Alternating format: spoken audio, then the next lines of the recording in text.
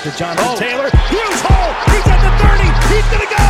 10, 5, touchdown.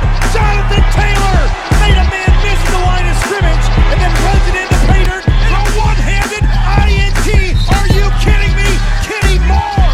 What a play by Nyheim Hines.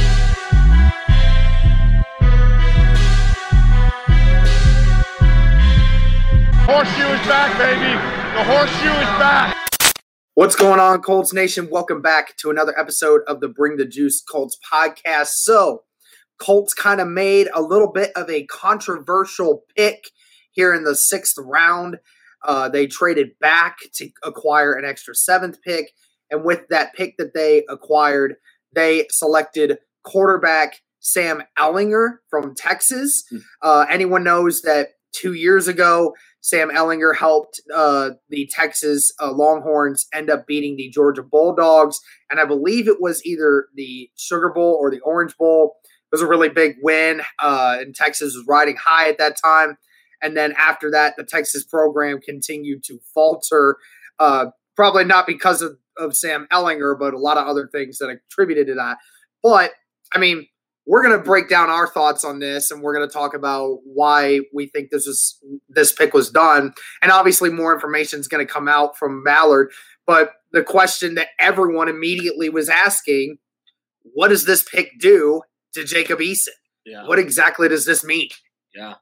It was surprising. I was actually asleep, and I heard Derek say a quarterback, and I was like, oh, great. Here we go. More controversy in the freaking sixth round.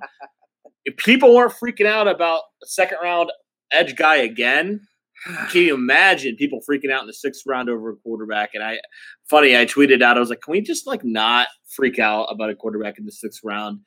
I know it is a little bit surprising. I was surprised myself, but also I think of, okay, you think from the Colts perspective on Jacob Eason, you like the talent there, never played an NFL game, has pretty much the same amount of NFL experience as Sam Ehlinger up to this point.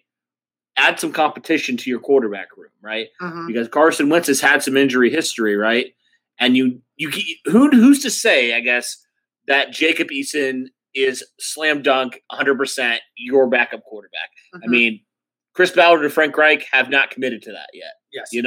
So I don't think a little bit of a surprise, yes, but also okay, this is them adding competition to this quarterback room.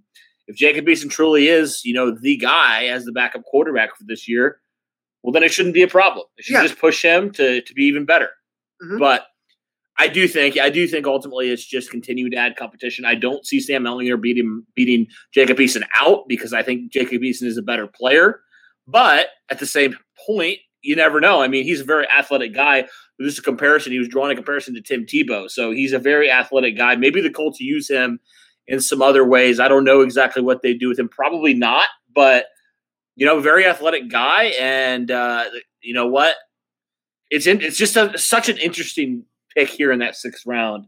If it was any other team, where it was an offensive scheme where Frank Reich likes to have a semi-mobile quarterback where they can run the RPO, which is something that Sam Ehlinger used to do a little bit at Texas. Yeah.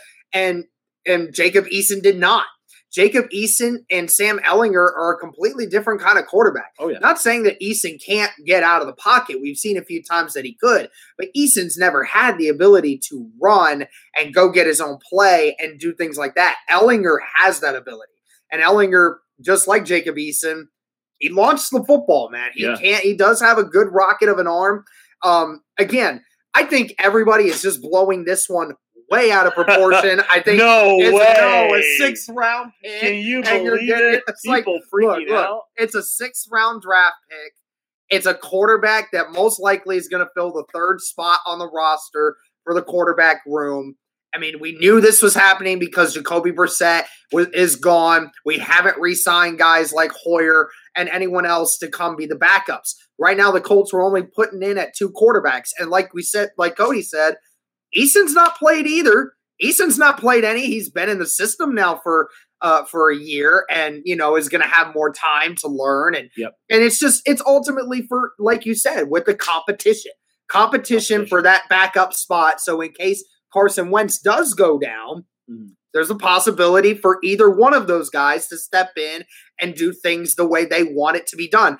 It shouldn't be any more than that. It really isn't any more than that. But also, in that same breath, do I believe that Sam Ehlinger can at some point outpass Jacob Eason just due to how he plays football? Knowing Frank Reich, I definitely believe there's a possibility. I don't think it's going to happen, but there's a possibility. Yeah, and it's interesting now because I think Colts have just been going BPA, right? Best player available. Yep. Obviously, they saw something in Sam Ehlinger to take him here in that 6th round. They traded back, you said, and got another 7th round pick. They'll be picking here in a few minutes. But yeah, it's just we knew this was going to be controversial from the second we saw it be picked. Yep, we just wanted to talk about it. I know there are some fans that say I felt like there were some other needs the Colts could have addressed here in that 6th round, but obviously the Colts felt like Ehlinger was the best player on their board, and no position is safe. We should know this by now. No position is safe, even the quarterback position, when Ballard is drafted. So overall, it's a very interesting one. I like it from a competition standpoint. Do I think maybe there were some players there they should have looked at? Sure, I do. But overall, that's kind of our thoughts here on the Sam Ehlinger pick. A little bit of a shocker here in the 6th round. Ballard wanted to make sure we were still awake and still paying attention. I clearly wasn't, but Derek was. I was half out. So that woke us up pretty quickly. Yeah. But yeah, what do you guys think of the Sam Ehlinger pick? I know there's been some people who have been very confused by this draft in certain ways. Derek, I personally love this draft. I think maybe that's a little bit of going against the grain for what a lot of people say, but I'm like, we've talked about, we'll talk about this in other videos, but basically I'm like, we've talked about competition, and Ballard has really put in the competition this year. It's really making me think, and I saw this on Twitter a couple times, that maybe there's not as many gaps in this team as people originally thought, right? Because we were saying, edge rush, tackle, corner, get a tight end, get offensive line depth. Well, he spent all offseason getting offensive line depth. He got plenty of defensive line guys in this draft. You got the tight end that you wanted. Yep. You got another secondary guy to help out. We don't think there wasn't much of a cornerback need for them because they felt they had a good enough depth already. Yeah. And they might get a wide receiver here in the 7th round. And apparently, still left to be said about the left tackle room. Still have no idea what this means for any of it. But, I mean, nonetheless, I think going with the quarterback at the 6th round kind of just makes you think maybe Ballard doesn't feel that this team is that far behind as some of us originally thought. And maybe he does think there are other ways that you can address it, not in the draft. Mm-hmm. There are still some tackles available, some veteran tackles, although maybe they do roll with Sam Tevi, and that would be a lot of surprise to a lot of people. But I do think the Colts are going to address some of these positions a little bit later on after the draft. And you got to remember, there's going to be some undrafted free agents that are going to come in. I mean, we saw last year a guy like Michael Harris came in and played a role for them. So, you know what? A little bit of a surprise here, but the Colts are going to get a whole class of undrafted free agents. There's probably going to be some veteran cuts here coming up soon. Mm-hmm. So the Colts are going to get an opportunity to fill some of these positions if they don't have full faith that they have the right amount of depth or talent there. But that'll do it for this one, guys. Thanks for tuning in so much. And as always, go Colts!